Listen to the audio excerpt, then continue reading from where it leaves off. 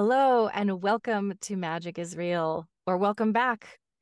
I had COVID this entire month. I did not have a voice. So, thank you for your patience in waiting for the next episode. Those of you who've been here before. And if you haven't been here before, then you didn't miss me. And thank you for being here for the first time. I'm Shannon. I'm your host. And today I have with me my friend Jeremiah, who is a near death slash out of body experiencer and a lovely human who has a lot of insights to share about what he's learned, what he continues to learn, and I'm excited to have him here. So, Jeremiah, thank you for joining me today. Shannon, thank you for having me. I really appreciate it. We've been trying to get this connection going for a while now, and I'm so honored to Yes. be here. And I know divine timing has everything to do with it. And I'm just grateful to be here and excited to finally talk with you and share with you my experience and hear from you. So Me thank you for too. having me. I appreciate it. My pleasure, and thank you. So, all right, we're going to talk about baby Jeremiah. Anything you're willing to share. I'd love to know about your background, specifically as it pertains to your spiritual journey. Sure.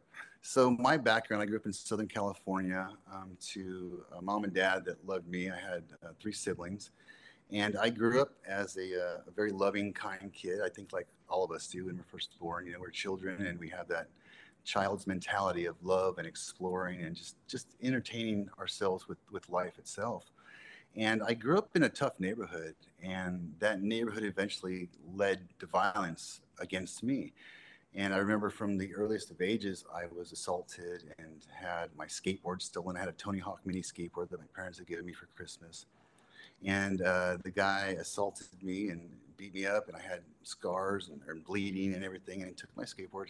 And I remember being in the office of the school and thinking to myself, I guess I can't be who I was. Like, I can't be nice anymore to everybody. I have to protect myself somehow, you know? And so I went through life with that core belief, from the purity of the child to saying, I have to protect myself now. And that became the first layer that I put that actually kept me from becoming all that I meant to become. And so my life just kind of had instances like that where violence came against me and I was angry and frustrated by it. And so my whole life was dictated around me protecting myself from the outside environment. And, it wasn't the right way to live. I mean, doing that, you create a barrier from living life to its fullest. And that's exactly what happened to me. I grew up in a strongly believing Christian home. And so things in that home were, you do it this way, and this is the only way to do it. And, for me, it was beautiful, but there was also some issues with it from my own understanding. And so as I grew up, I had this, I wasn't being true to myself. I was living a persona of somebody that needed to be strong, somebody that needed to be a manly man. The outside environment says, be a man, suck it up and deal with it and overcome the situations. And I'm like, well, I don't know how to do that, but I guess I'll just use anger and frustration and raising my voice to do that. And I mean, honestly, my energy had no clear, concise pattern to be expressed into the world. And that showed up in my relationships with my friends. It showed up in my relationships, romantic relationships, where I was always dependent upon their interpretation of my expression into the world to be validated by them in how they received me and how they talked to me. And so I was always, I guess you could say, at a loss. I was always looking to fill a void within myself that I hadn't filled myself, and that other people were meant to do that for me. And when those relationships fizzled out, there was an abandonment issue that was going on in my head. Like, why wasn't I enough? I was trying to be everything you wanted me to be.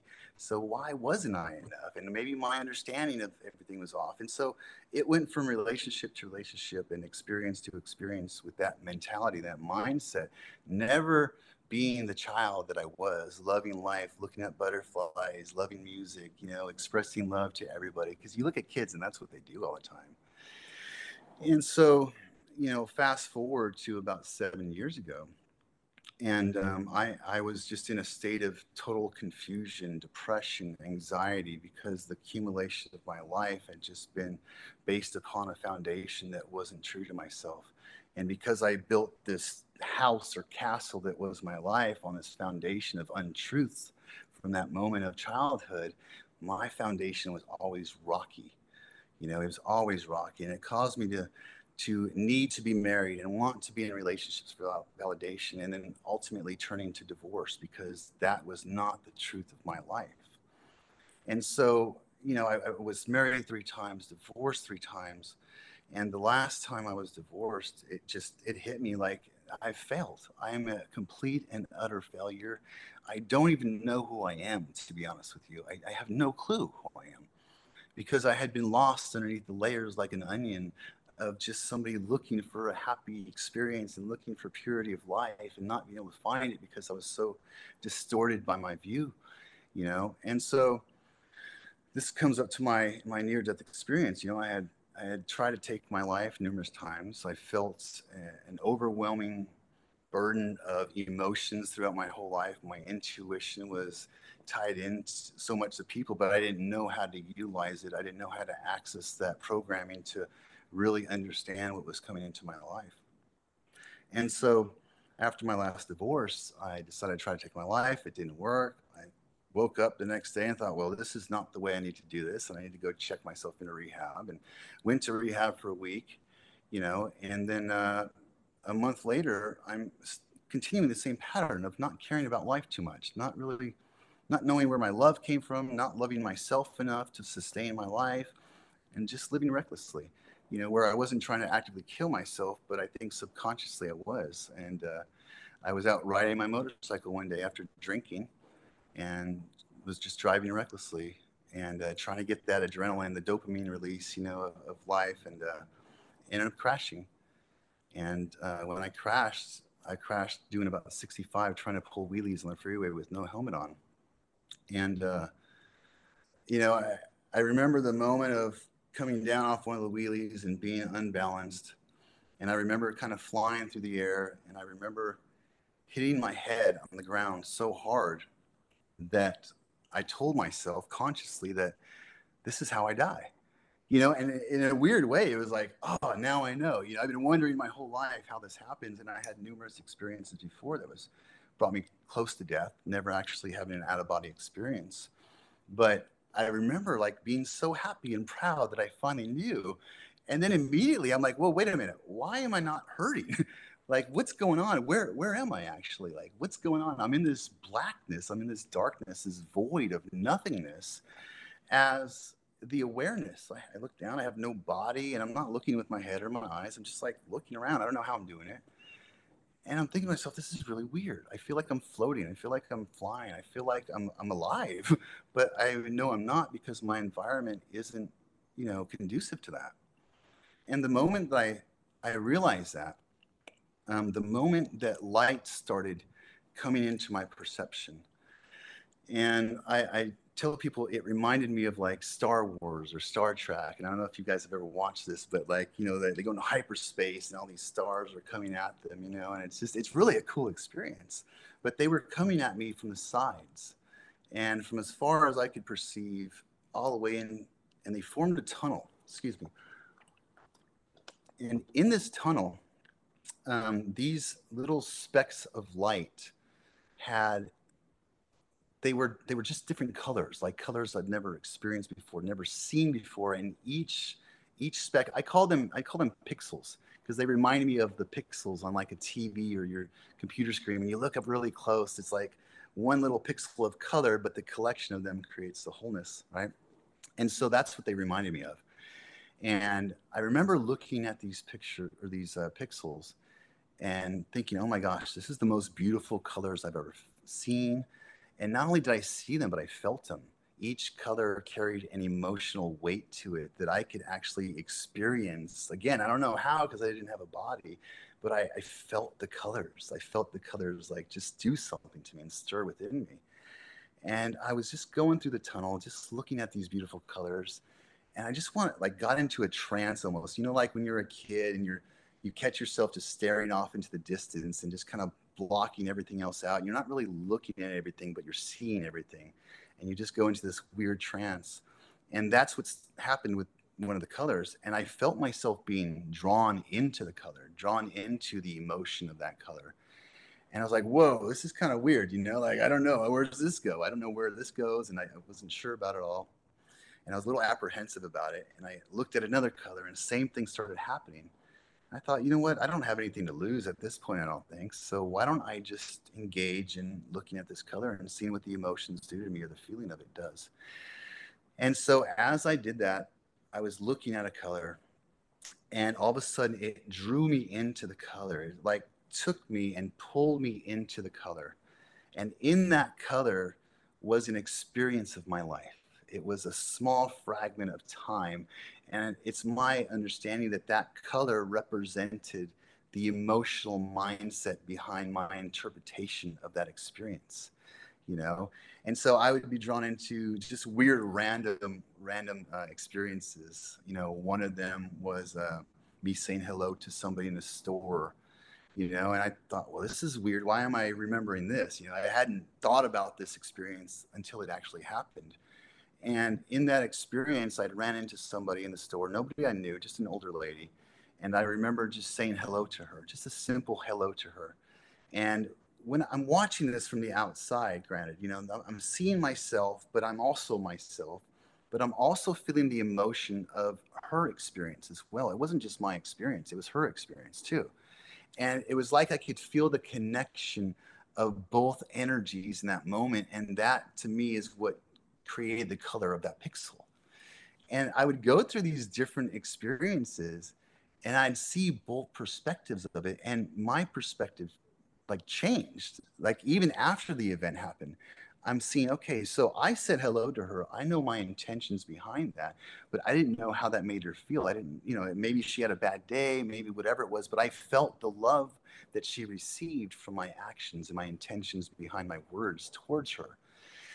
And there was another instance where somebody had tried to steal milk from me and my brother as we walked to 7-Eleven, which we did normally because we were about, half a mile away. So my mom would send us for little, retreats, and we'd go down there and get groceries or whatever it was, And this one time, this young kid, I was probably 15, 16 at the time, told me that he wanted to take the milk that I just bought from, 7-Eleven.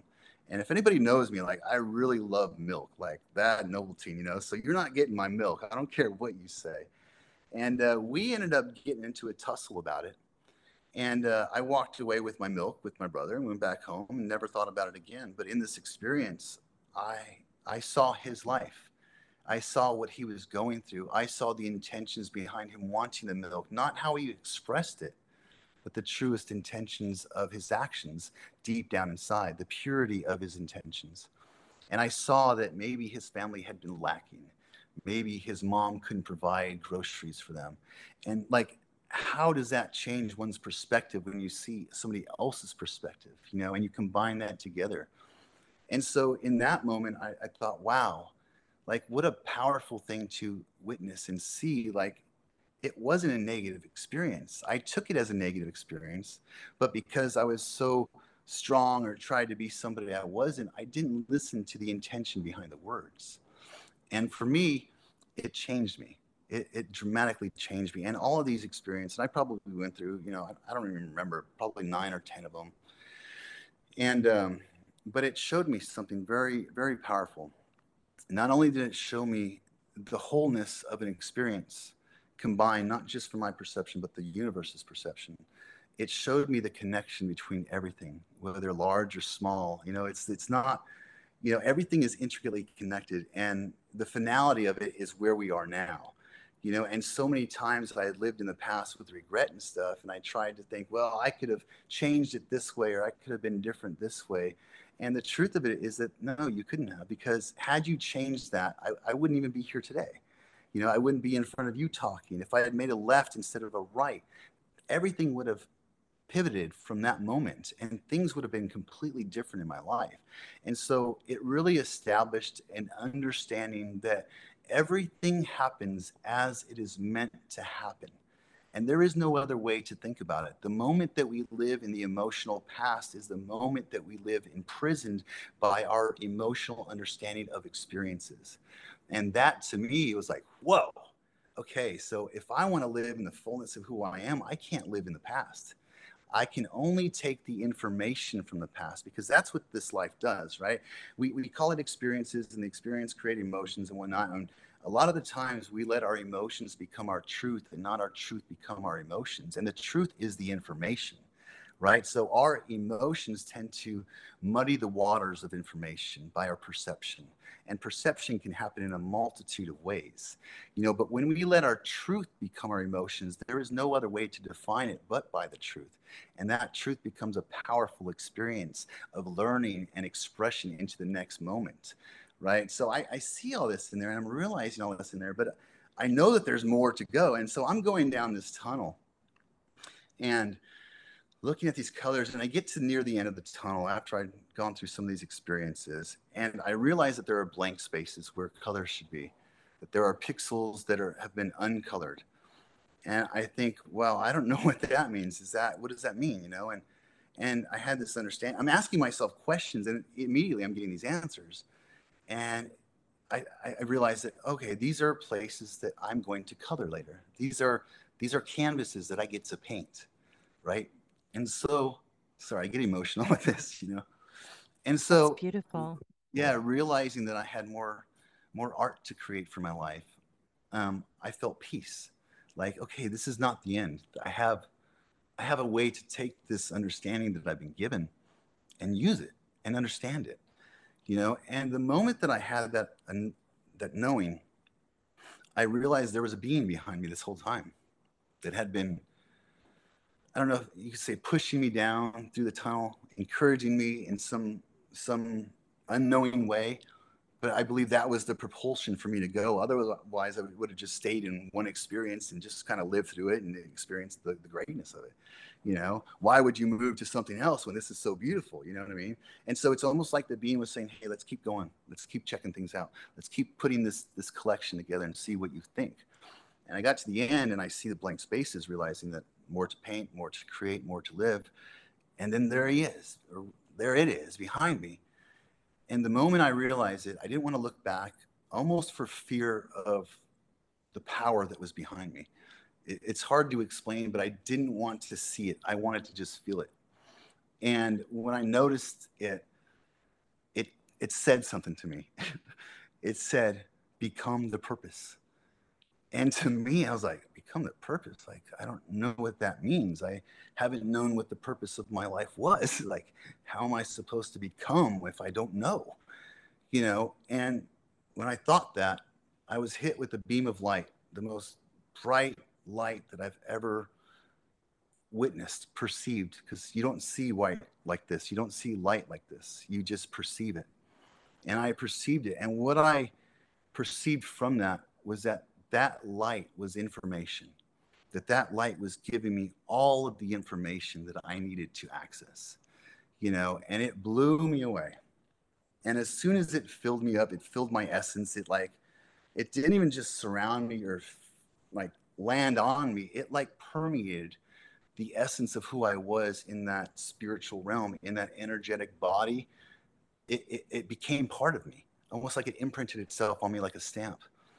And so I went from this great, beautiful experience to seeing this beautiful light, feeling the love of the universe within this light, feeling the happiness and joy, the lightheartedness of existence itself, to immediately being back in my body on the side of the freeway with 8 broken ribs and 3 broken places, broken wrist, head contusions all over, road rash everywhere. But I'm sitting there thinking, what just happened to me? I'd never experienced drugs before in my life. I didn't know what this was. This was a brand new experience for me. And it was the most powerful and real experience that I've ever had, even within my physical body.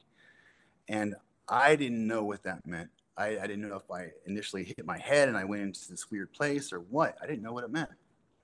But I did know, I woke up with 2 understandings. I had been on pain medication for about 10 years from a accident within the military. I had 7 spine surgeries, and the pain medication had become a way of living for me. Everything revolved around making sure I had my pain medication, making sure I was feeling okay.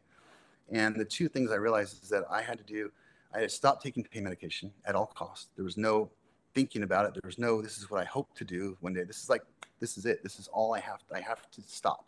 That's it. No more. And two was I had to meditate, which was really odd for me because I never had anybody meditate with me, tell me about meditation, didn't understand meditation. It was the furthest thing from my mind being in a body that was broken, because for me to sit still with the ravages of pain going through my body was unbelievable. It was unknowable. Like there's no way I could do it. I couldn't sit there and sit in any kind of pose for a long period of time and meditate. That my body is hurting so bad I'd be distracted. But I knew I had to do it. And so over the next 3 months, I had to heal up. I had broken ribs. I couldn't breathe. I had to have 2 chest tubes put in me. I had internal bleeding from uh, my lungs and a punctured lung, and so I spent about, I want to say, almost a month in the hospital, and I spent about 4 to 5 months actually recovering in bed. And this whole time, I can't move. I'm just laying down, and all I can think about is this experience. All I can think about is what I went through and what I'm going to do about it, because I knew I had to do something about it. I just didn't know what to do. And so I decided that if I want to understand, maybe that's what that desire to meditate was, to calm my mind and to really control the information that I believed was inside of me. That was the only way that I believed and understood to access it. It was like it was imprinted within the information, right? You have to meditate. You have to do this in order to unlock it.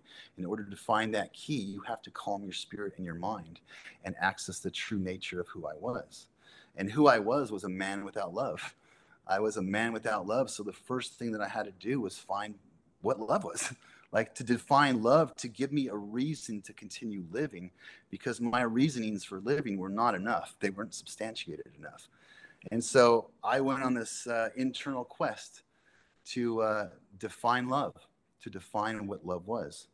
And so during my meditations, after I healed up, I started meditating, and I don't do anything like, I go all in 100% of the time, So my meditations probably don't look like anybody's, and I don't pretend to know anything or everything about meditation. I only know what I believe to be worthwhile for me. And so my understanding of meditation was that you control your body's energy to utilize it for your conscious awareness or your thought patterns. Okay, so I thought, well, what's the best way to conserve energy and utilize it for its highest value?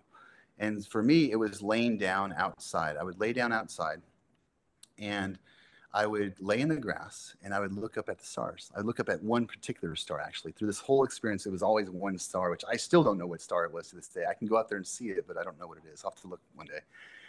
And so I would I would look at the star, and I would keep my eyes open, because I realized that our eyes have 100 million light receptors, and we're only using 1 million of them to see. And to me, nature doesn't create anything that is not meant for a purpose. So I thought, well, just like my brain's not at full capacity, maybe my eyes aren't at full capacity. So I'm going to try to keep my eyes open too. And that became the hardest thing for me to do, is how do you keep your eyes open?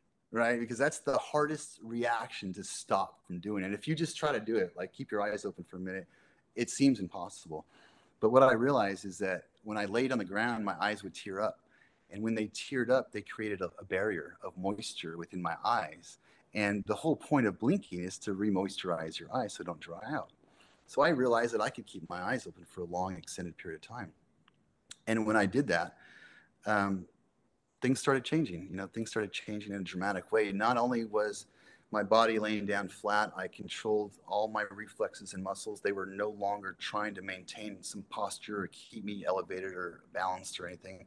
They were just completely flat. So I didn't have to consume energy for that, and I can use all that energy for my mind. And so keeping my eyes open and overcoming that last obstacle in my body gave me the opportunity to really focus on my meditation and where I wanted to go. And and I started to see different things. I started to have different understandings as I'm meditating. I would see energy patterns. I would see the heat radiating off my body like a thermal heat signature.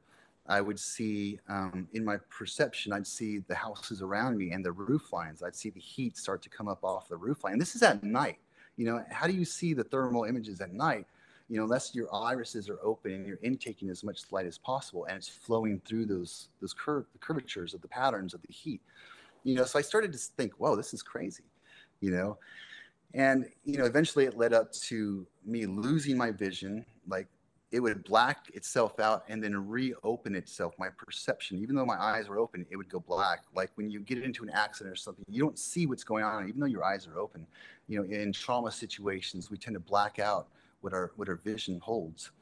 And so I would start to see wave patterns. I would start to see energy patterns, almost like a wave in the sky or in the air around me.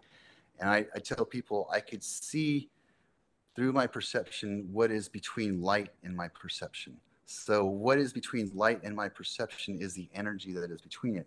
The light being a higher energy source, right? Or a lower energy source, depending on how you look at it. And so I would start to see different wavelength patterns, and it started out at orange and moved its way up to green and blue, and it's just weird to the end of it, to where I started to see a purple box. I know it sounds weird, but it's a purple flaming box just in my perception. So now whenever I meditate, there is a deep, deep purple, almost pearlesque type color in there. It's weird. It's super weird, man. And And I just want to interject because yeah, that's been happening to me. And I just asked a medium friend, I'm like, can you talk about this purple light? Because yeah, now I'm seeing it a mm, lot everywhere. So right, I'm glad that you said that. It was validating. I saw it right. in the dark Mm-hmm. at night as I was falling asleep, but my eyes were open and I started to see these like purple blobs. But now I find that when I meditate, I see it. And I was like, is there a scientific explanation or am I actually seeing something spiritual? I have a theory about that. Please I have share. a theory. My theory is this: is the colors that I saw were actually the colors of frequencies in my body, the frequency that I'm emulating from my mindset. And the higher that I raise my vibrational frequency, the more my internal perception becomes validated by that frequency. And so when I first started meditating, it was the oranges, you know. Hmm. As Hmm. I progressed, it was the greens, and then blues, and then ultimately, when I started having more and more understandings, it became purple, and not just purple, but a purple box with flames coming out of it. Like I've never heard anybody talk about this. I'm like, what is? I couldn't even research it. I didn't know what it was. It's really Yeah. weird. And then after the purple box appeared, and then I started going into tunnels. I started meditating, and the purple box would be there. But the longer that I stayed in these meditations, weirder things started happening. I started telling my friends about the experiences I'm having, the light and the energy, and then going into these tunnels again. But it wasn't like the near death experience tunnels. These were like curved wormholes Hmm. almost. I get Right? those when I meditate too. I Yeah. feel And like, myself going down and it is a wormhole. That's yeah, exactly what it's, it is. it's so weird, and then it culminated into me being in this the craziest experience I had with meditating was astral projecting into this room. It was a stone room. And again, I come from a Christian background, and this is not something that we talk about at church, right? This is not something that the ministers up there are talking about wormholes and going down meditation and astral projecting. This is how Yeah. it's like, what? And so I'm I'm going through this wormhole, end up in this I don't know, it's probably a 12 by 12 room, stone sides, dirt floors. There's a stone table, right? Stone square cube table. And on top of that, there's two stone tablets. And on top of the two stone tablets is hieroglyphs. And I don't know how to read hieroglyphs, so I have no idea what they said. But I remember being in there, and the experience of it was like the room was dark. It was sealed up. Nobody had been in there for however long in time. I don't know where it was. I don't know what it is, but nobody had been in there. That was my understanding of it. It was completely sealed off, and the only light that was in there was my essence. It was the light of who I was in that place. And so this whole time, I'm just like, these are all new experiences for me. And on top of that, I start having these understandings through my meditations. And not only would I be astral projecting or astral receiving information, like it was very, very validating information that I had issues with. So going back to finding the love of who I was, I realized that people had failed me from the love during these meditations, and that it was because their definition of love, emotional love, comes from their experience. And so, because their defining experience of love differed from my defining experience of love, we could never communicate on the truest, highest foundations of what love was. And I realized that the only person that really knows how to love me is me. And because I was at such a deficit for that, it wasn't there. So I thought, well, how do I restore my love? How do I get my love back? Where do I find love in my life other than people? Because my version is that people had failed me, which really was me failing myself. But like, where do I get love? And then I realized, like your background there, I would go into nature. I remember going camping and I remember feeling alive. Like I would literally use the word alive. You know, I feel alive in nature. I go to the ocean and I'd stand on the edge of chaos and freedom, right? And I'd stand there on the shoreline thinking, oh my gosh, I feel alive. I feel the life of the energy coming off the ocean. And that really got me started thinking about what is love and why do I feel alive when I am in love? And when we are in love, even with people, there is a life force that gets instilled or imprinted upon us from that experience. And then I thought, well, why do we represent love with the heart? Like, this is something I never really thought about either. Like, a heart. I mean, that's weird. It's a physical organ, right? It could be any organ, but why the organ of the heart? And then I realized what the heart does. And it's the largest provider of electromagnetic energy, which is precisely the thing that leaves our body when we die. And so, if that's the truth, energy is love, then what am I? Like, who am I? What am I? And that got me thinking about, well, the entirety of my life becomes who I am. That's the essence and the presence of who I am. And so, how does that become? How does that created? Through thoughts, right? And synapses and neural pathways, neurons. And synapses is what? It's energy. It's energy and information being combined with the intention of my perception that creates the thoughts of who I am, right? So then I was like, oh, crap. Okay. So energy is love because without love, we have a loss of energy. You think about the connections we have with people. When we lose a loved one, what does it feel like? A complete disconnect, right? A disconnect of a circuit, of a cycle of energy exchange, right? And so depression happens and we have no energy, right? Because we're drawing energy from other experiences, right? So if that's true, then I don't have to look for love. I actually have to just become who I am because that means that I am the physical manifestation of love. And if I am the physical manifestation of love, in order for me to love other people to the fullness that they deserve to be loved to, I must love myself to the fullness, which means I don't just love myself. Love, you see, is the emotional expression of life. It's emotionally what we do. It's what the body does. It takes in emotions, it processes the energy and creates emotions out of it. And so the expression of love is it's just one small dynamic of what love really is, because love is the creation force within existence. And so because I am living and because I am creating, I am love, right? I am life. So I don't love people anymore. I life them. I give them life. And that's really what love is giving life to people, giving space so they can grow, having patience with them, giving them encouragement to become better, giving them help when they're hurting or they're falling down. We pick them up. That's what love is. And that ultimately is giving them life, you know? And so as I'm realizing this, I'm doing research and looking into other things. And I started thinking about the processes of the body and like what I am. So if I'm love, like what is my purpose then? Like what is the purpose of love? What is the purpose of my life, right? And that goes back to the big question for me.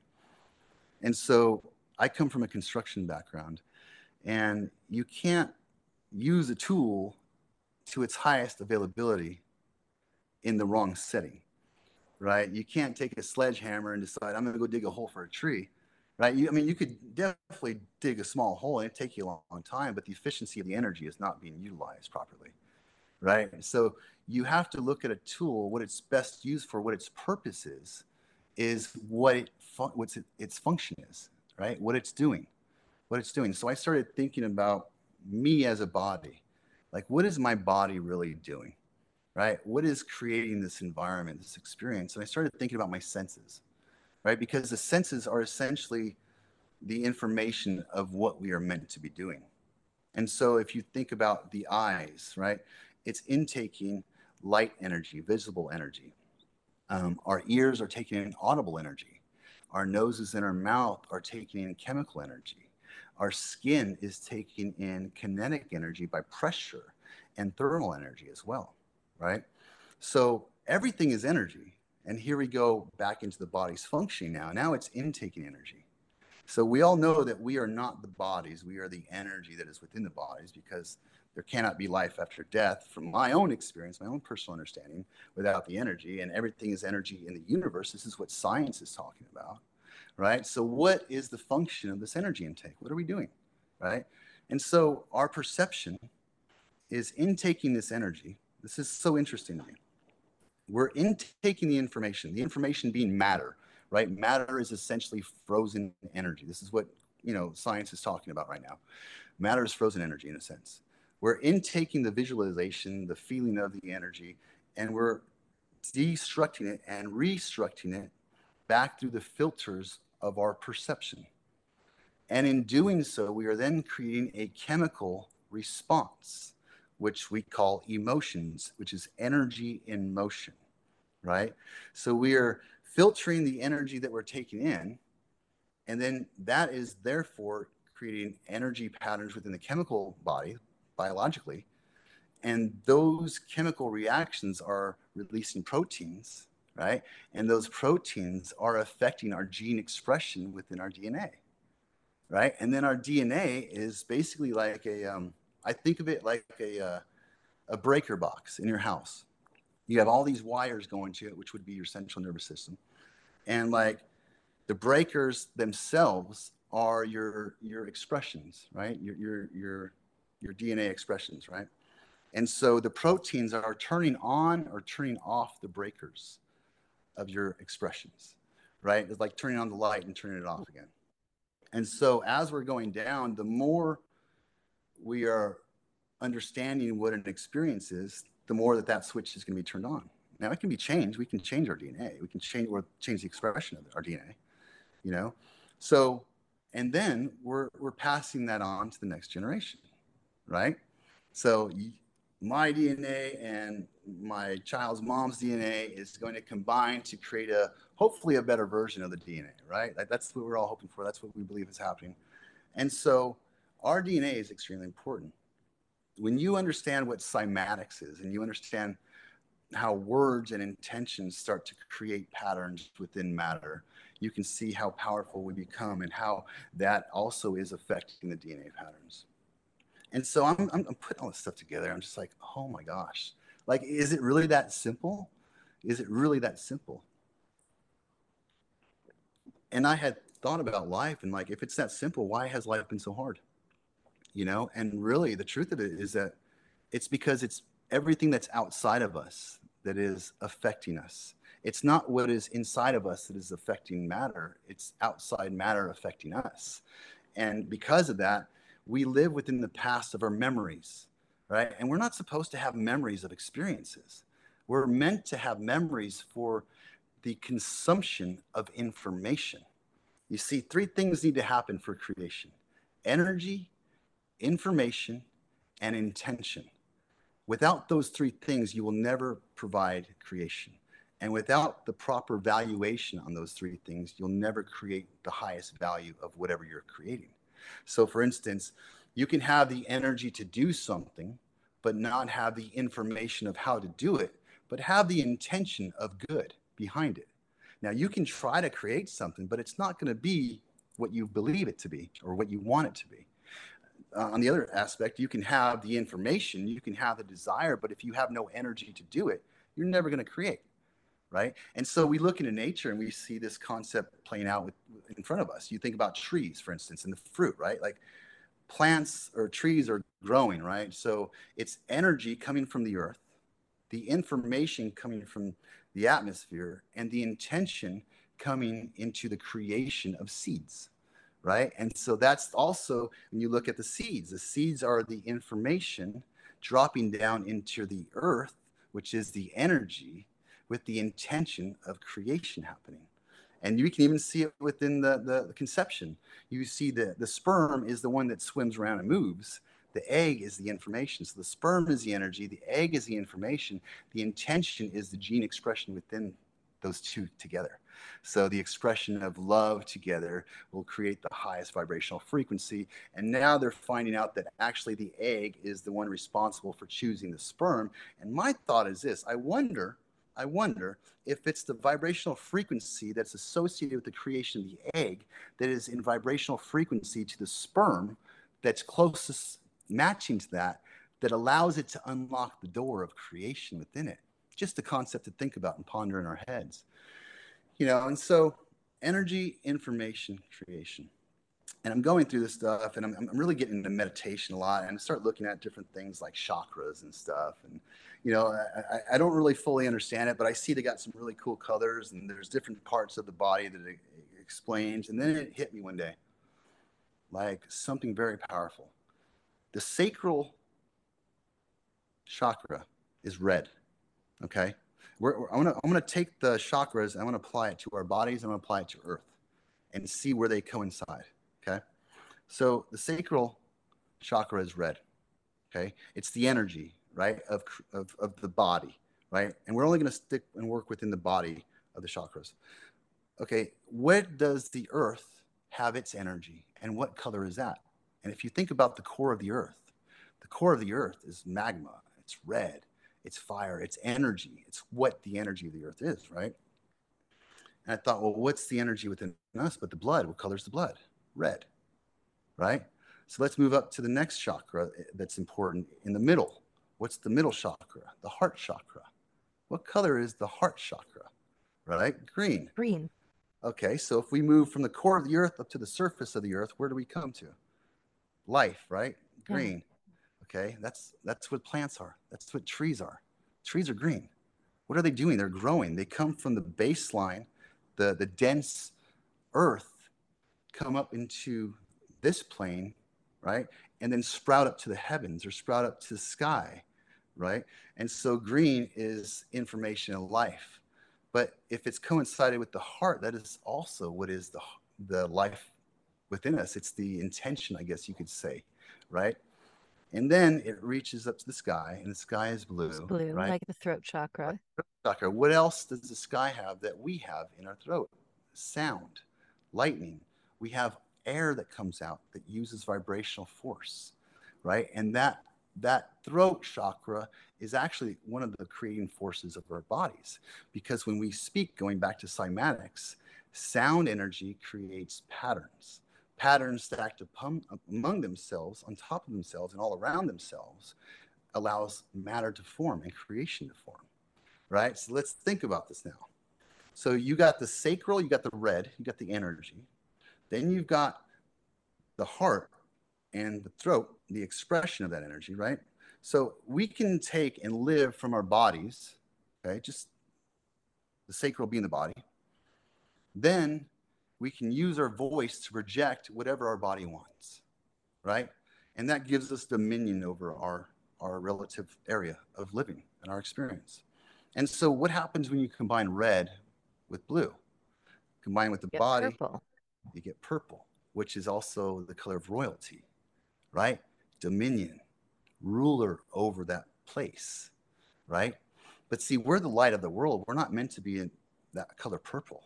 The truth of it is that we are light. We emit light photons. This is exactly what science is saying, is that we're bringing in light, we're changing it informationally, we're letting the emotions create patterns within our DNA and proteins release and expressions being released, and then the body is vibrating at a higher frequency, thus emitting more light. Not only emitting light from our energy from our mouth, but also from our bodies. That's what auras are. Auras are energy being released from the body, light photons. Oh, I've been seeing your aura the entire time, so it's interesting you said that. It looks mint green to me. I love that. I love that. It's like it's light blue, but it's kind of a light green too, at least right now. Yeah, I love that. Yeah, it's been distracting me the whole time where I'm just seeing The Yeah, mint, this beautiful mint green color all around you in a halo. that's good because I'm speaking from my heart chakra right now. That's So right. that would make sense. Yes. So now, if we take, you go from physical to expression of physical through the throat, right? You get purple, dominion, control, power to create. But if you change one factor, if you take the power of the body, filter it through the heart, and then express the desires of the heart, you have creation in alignment with creation, right? Because the heart has a brain. The heart is a brain, just as much as the brain is a brain. They have neural pathways. But they only know it only knows one thing.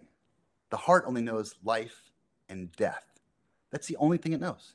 Very simple. Kindergarten can figure that out, right? Like, I know what to do if I only have two choices. I'm going to do the right thing, right? And that's what the heart is basically. It's like the kindergarten. It's the purity of life. It's the purity of creation right there. And so the heart knows two things. And science has proved this through experiments where they hooked up people to an EKG and an EEG. EEG, checking the brain wave functions, the EKG watching the heart. And what they did was they showed these participants pictures, and these pictures were meant to elicit a chemical or a response, an emotional response. And what they found out in this, which was fascinating to me, was that the heart always responded first, always. And then the brain would come online and say, "Oh, this is what the experience was," right? And I was thinking about this. I was like, "That's interesting." So we shouldn't be thinking with our brain. We should be thinking from our heart. And then you hear people say that, live from your heart, experience the heart and let the brain just go, and it's true. Because if we take the information in from the heart, and the heart knows two things, life and death, right? Then we can understand what it is. But then it sends the signal to the brain, which the brain is a memory bank of everything that has happened to us. And if we're not taking the memories of just the information, but we're connecting emotional attachments to that information, now we're emotionally responding to the information that is coming in. Okay, so the emotional response is a perception based response. It's not a truthful response. A truthful response is the energy of an experience. For instance, having an accident, right? You can think of the emotional trauma that comes with an accident. It's very real, right? But the truth of the accident, if you're able to tell people about it, you're alive, right? And so there is only life and death in this experience. And so the truth of the experience is that it was a good experience because now it taught me to drive slower. Now it taught me to watch my peripheral vision. Now it taught me to be careful more. It doesn't mean we have to live in that emotional state of being, because the emotional action or the emotional environment that happened in is in the past. The past isn't real as long as we're in this moment here. The only thing that is real is the information.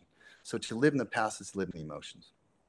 So anyway, going back to the chakras, if you take the body, take the sacral chakra, the red, and you combine it with the intentions of the heart, which is, again, life and death, right? So only life, because outside of life is death, and death, there's nothing.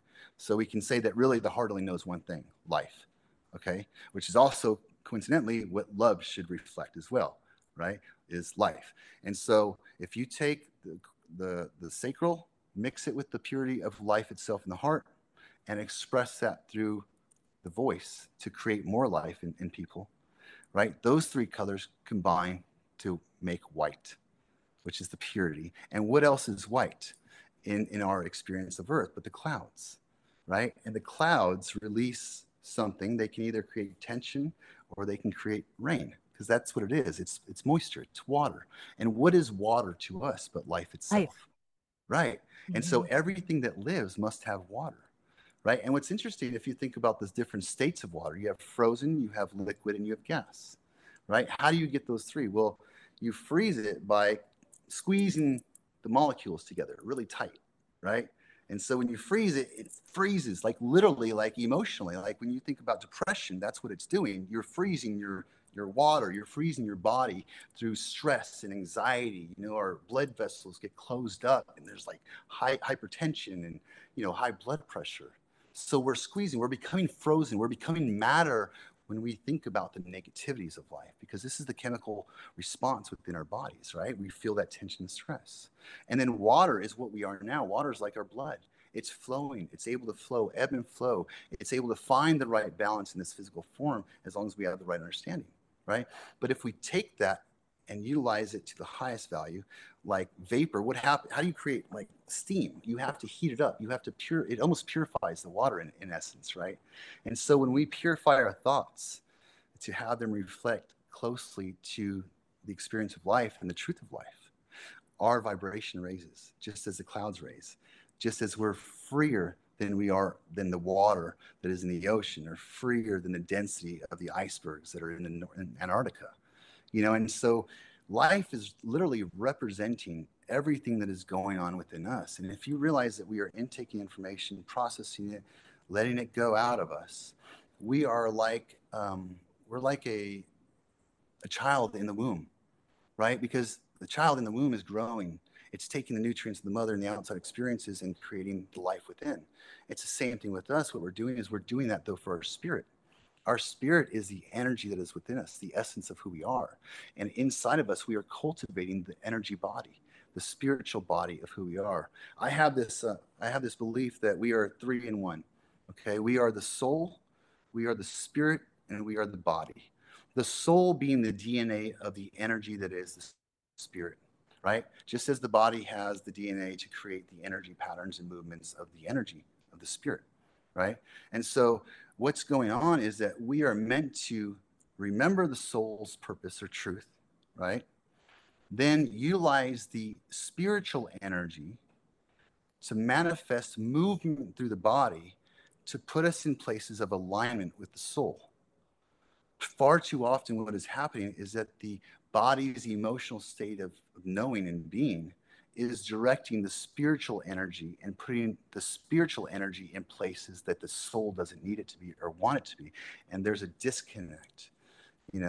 I always believed that all this stuff was bad and happening to me, and I wasn't acting right, but it was my body's desire for emotional responses. I mean, because we're chemical, biological drug addicts.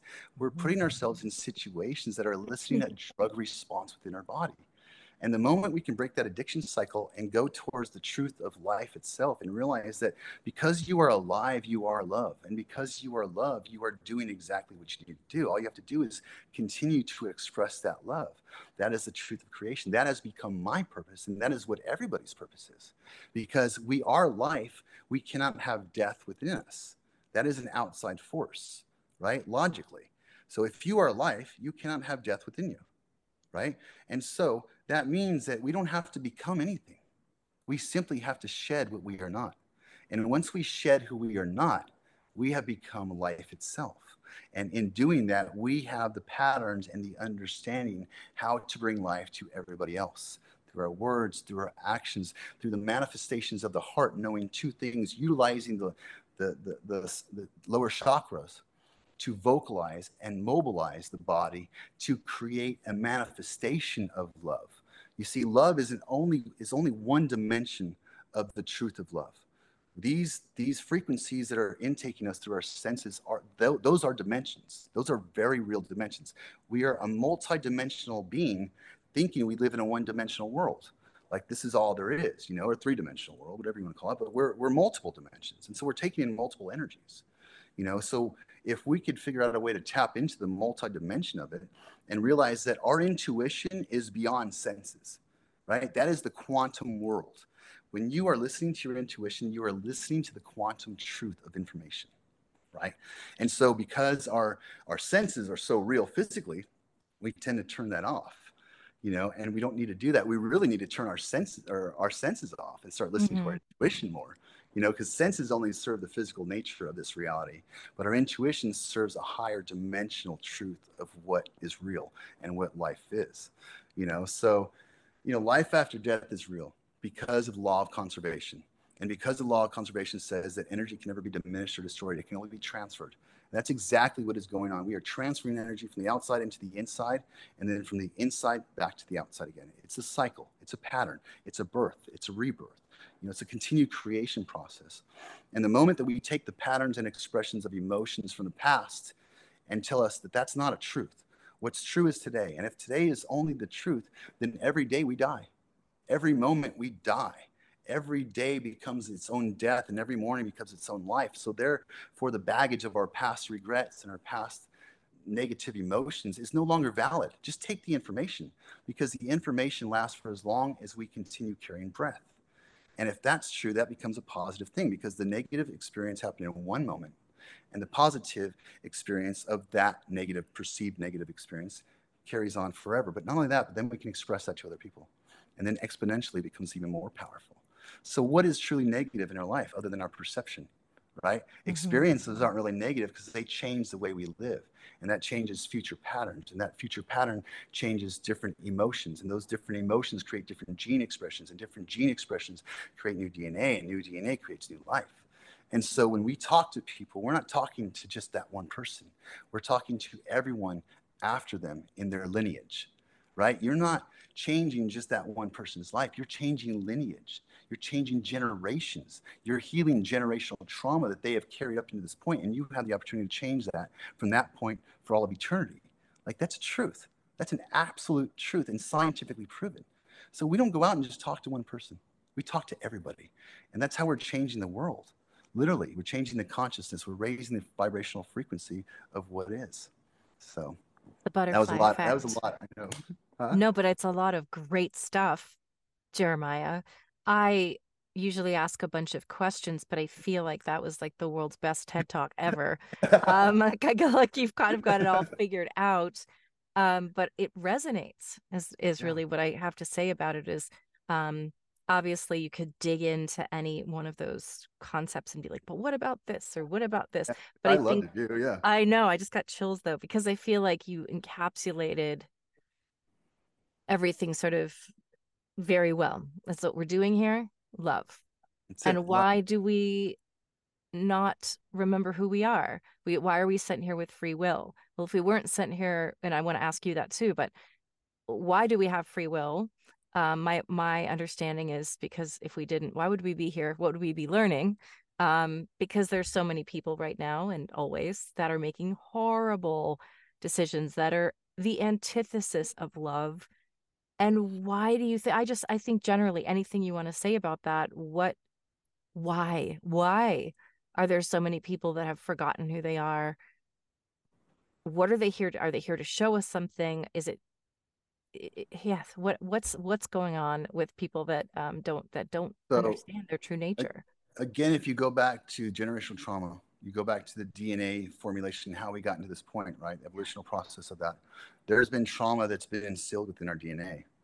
And because no one's trying to understand how it got there in the first place, and no one really knew because there was no science to like back it up or make any definitive understanding of it, right? And so we've gone through this evolutional cycle where it's just building upon the last level, the last understanding, right? And so that is the main function of free will is if you realize that you are life or you are energy, right? Then you realize that the continuation of that energy is what is essential, not just for just my life, but for all of humanity or all of consciousness. And so free will becomes the valve of I'm going to turn on the energy or turn off the energy. If we didn't have free will, we would be enslaved. That's all there is to it, Mm, right? That would be actual enslavement. You have no free will. You are directed to do just that. So why not just be a rock? You know what I yeah. mean? And so the expression of love is a gift, right? Love is a gift. It's a gift of my life, my energy. And so I have the option to give that gift out to people. And so free will dictates, do you want to be alive and do you want to bring life to people or do you want to bring death to people? You know, and it's important because not knowing the negative experiences in my life, I would have never known the positive. Yeah. To understand hot, you have to understand cold. It's not just part of it, it's all of it. And the more that you understand from one wave to the other, the more you understand the wholeness of what is. And so we ask ourselves, well, why is there negativity in this place? Because it's not that that is love or life, it's that it's the absence of it. So it's Mhm. negativity is the absence of life itself. If love is life, right? The absence of love and life is death and negativity and depression and stuff. So we have free will to, number one, create a mindfulness understanding of what we are and what we desire, and then also utilize that free will to create gene expressions to continue on the cycle of and patterns of life. That's what I think about it. But there is a lot of negativity, and the more that we react to it from an emotional standpoint and not try to understand people's perspective, not understand where people are coming from, to react emotionally is to allow that cycle to continue of negativity, right? And so chaos can never breed organization. If you have a dirty room, your mind will never be precise, right? If you have a clean room, your mind is clear and free of clutter. It's the same thing within the energy world, right? If your energy is a chaotic environment, right, your expression of that energy and your thoughts is going to be chaotic as well. And that doesn't breed good DNA expression, right? That Mm-hmm. breeds a pattern that ultimately is a dead end. So life cannot continue. And the fact of energy is that energy is the ability to do something. Okay. You cannot do something when you're not doing anything. And so energy by its nature needs to keep doing something, right? It needs to keep replicating itself or manipulating itself to continue doing in a different way. You know what I mean? So we have negativity because we don't understand the true nature of who we are. We don't understand that we are solely life, the expression of life, the emotional love. Life itself, the expression of it is a sensory thing. And so that's what love is. But the truest form is an energy. It's an energy experience. It's an energy experience that continues and seeks to continue the pattern. You think about this in nature too. Energy takes the path of least resistance. Why? Why? Because coming up to more resistance means that you're like taking the energy away almost, right? Like trying to climb over a wall. It's easier to go around the wall than it is to climb over the wall. It's energy conservation, right? Which is going on in the universe. And so we can take that and utilize energy in a negative pattern. This is something that we do already. It's like the emotional living. We allow the emotions to create our truths and not the truths to create the emotions, right? Not the facts. And so when we do that, the emotional response is a bunch of energy release, right? It's the fight or flight mentality. And the body's chemical response is saying, hey, we got to get out of here. There's a bear chasing us. We got to run. And it's important to have that high dopamine release, that high energy release, right? But then it gets worn out because there's no longevity. There's no 0 point energy in that process, right? The 0 point energy comes on the path of least resistance. You think about lightning, like lightning takes the path of least resistance too. It goes into the ground, but that doesn't mean that it's the least amount of energy because the earth contains more energy than that one bolt of lightning, I guarantee you, right? But what happens is that the energy of earth is more organized. It creates a pattern that is less resistant. You know what I mean? And so it wants to go into that. So ironically, the path of least resistance in the truest form needs to be the path of most power, which is what it really is in emotions too. The path of least resistance is something that gives us the biggest expression of something, right? So the path of least resistance is for me to initially just respond emotionally and not put any energy into understanding it. But that's not the truth. The truth is, if you get below the patterns and stuff and the past traumas and histories, you can see that the path of least resistance is truly understanding the information that is being presented to us, whether it's through vocalization or emotions or actions that that person's maybe not really mad at me. It's an expression of the turmoil that they're going on within. So really the path of least resistance is to follow through with understanding who they are, understanding the nature that creates them, that is them. And in doing that, you're giving them space to grow and to express themselves authentically. Because the worst thing to do is to live a life with no authenticity. Because at the end of that life, this is what I lived my whole life. This is what really messed with me is I was not living an authentic life to myself. And in doing that, I wasn't creating the proper patterns of energy movement in my bodies. And because of that, I needed more energy from the outside than what was already inside of me and what was already coming through me from the universe. And had I just found that path of least resistance, knowing that who I am is who I am and nobody can touch me, you may hurt my tool, you may hurt my emotions, but my emotions do not define me anymore because now I am the emotion. I am the emotion of life itself. And that emotion speaks to me and says, I can only be loved or I can provide love to you.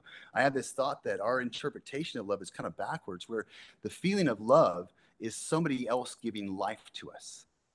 It's somebody else giving us that space of freedom and peace. So anyway, sorry, I took that long way, No, didn't it's I? not. Do not apologize for that. That was fantastic and very relatable. And I really appreciate because I had the same trajectory, being a sex and love addict, and that was all about not being able to find the love from here, Right. even though my parents gave it to me. Like, it was always me searching somewhere outside of myself Right. for that love, and shrinking myself for that love, degrading myself for that love. And it took many years of learning, of Yeah. hurting, pain, learning, and then recovery to get to the place of understanding that we are love inherently. We It's are. like you said, we're not adding love, we're just taking away anything that is a block to love. Absolutely. And doesn't mean that as humans we don't still feel lonely, or we don't still crave we actually very much need We have to companionship. have connections. Yeah, and We have connection. to have connection. You Exactly. look at nature. Like you can't have the continuation of a cycle without the dropping of the seeds. Yeah. Okay, and those seeds come from a correlation. Same with creation, right? You can't create a life with only one person, right? You Mm-hmm. have to have the connection. And so because we are energy, we realize that subconsciously that that connection is the expression of life. Yeah. And so when you don't create connections, you are creating a connection that is a dead end that ultimately leads to destruction, right? And so that's why connection is so important, but connections in a healthy way. Yeah. It's realizing that we have the opportunity to move our bodies and create new connections, right? So if some connection is not bringing life to us, that's when you leave, Mm-hmm. or you help them become, right? And so we look for the path of least resistance. We do it in our relationships. We do it with our careers. We do it with every part of our being. You know what I mean? We look for music that is less intrusive. We look for something that soothes us or makes us feel better or makes the path nicer.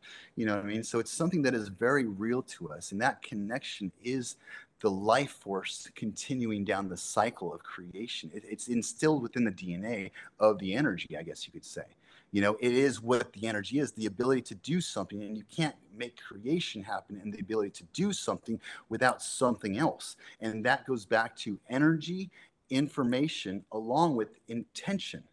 Okay, it takes those three things. So if you have the energy and you have the intention, but you don't have the information on how to create a relationship, you're not going to create anything valuable, right? No. And it's the same process. So energy needs to be expressed, and the highest level of expression needs to come from the intention.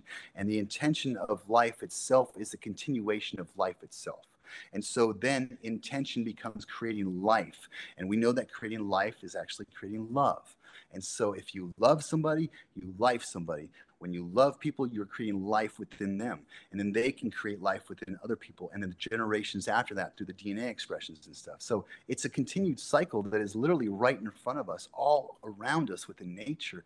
But we've been so disillusioned by society and by what we think society needs. Like, I got to have a house, because as things become more complex, nature always looks to seek the balance. And so for us, too much complexity says, hey, let's make things easier, right? And so now we've gotten to the point where, like, hey, it's complex. We have all this information. We need to exchange it. And so now let's have the internet. Now let's have phones. Now let's have TVs. And so the complexity that we thought we were creating the balance within is actually creating more complexity. Now we're getting further away from the true nature of what we are and who we are. And that's why I think there's such a big spiritual awakening going on around the world right now, is because nature is seeking to find that balance back to creation, because we've gotten so far outside the parameters of existence itself that each experience that we're having ultimately leads to death currently. And so anytime we live physically, we are ultimately only living for the body. And at the end of the day, the body will continue to die and end up being in the ground. And really, we need to start living from the spirit of who we are. Sorry.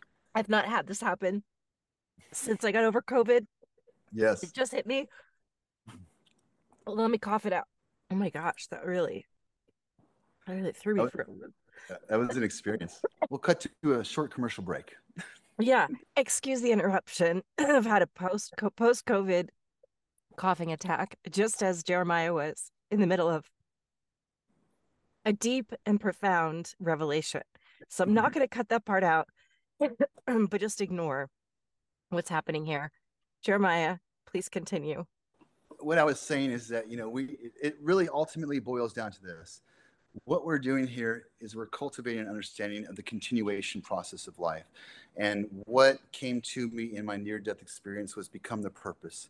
And ultimately, that led to me trying to understand what the purpose is. And what I see the purpose to be is the continuation of life, just like it's happening in nature, just like it's happening within conception of life. It is the continuation of the energy, which is the consciousness and the conscious awareness of life itself. And doing so by changing our thoughts and changing our patterns, realizing that everything doesn't have to be an emotional response initially.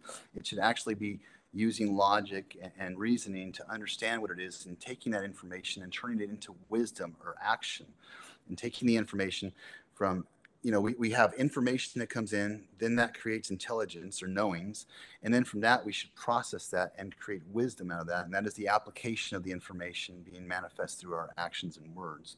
And so as long as we're continuing the cycle of life, as long as we're giving life to people, which feels like love emotionally, but really is energetic life, and as long as we're listening to our intuitions that are coming from the quantum world that is beyond our senses, and as long as we live from the heart, which only knows one thing, which is life itself, we're living the purpose of our existence, remembering that we are the physical manifestation and expression of love, and that we no longer need to find love from outside sources. We simply need to just become and release the layers upon layers of trauma and hardship and emotional ways of deciding what to do, almost like a light up on the counter. You take the light and you stick it on the highest place so it illuminates everything. But as we go through life, we're putting shade upon shade upon shade to eventually, it seems like darkness, and that's what depression and anxiety was for me. It was darkness, literally.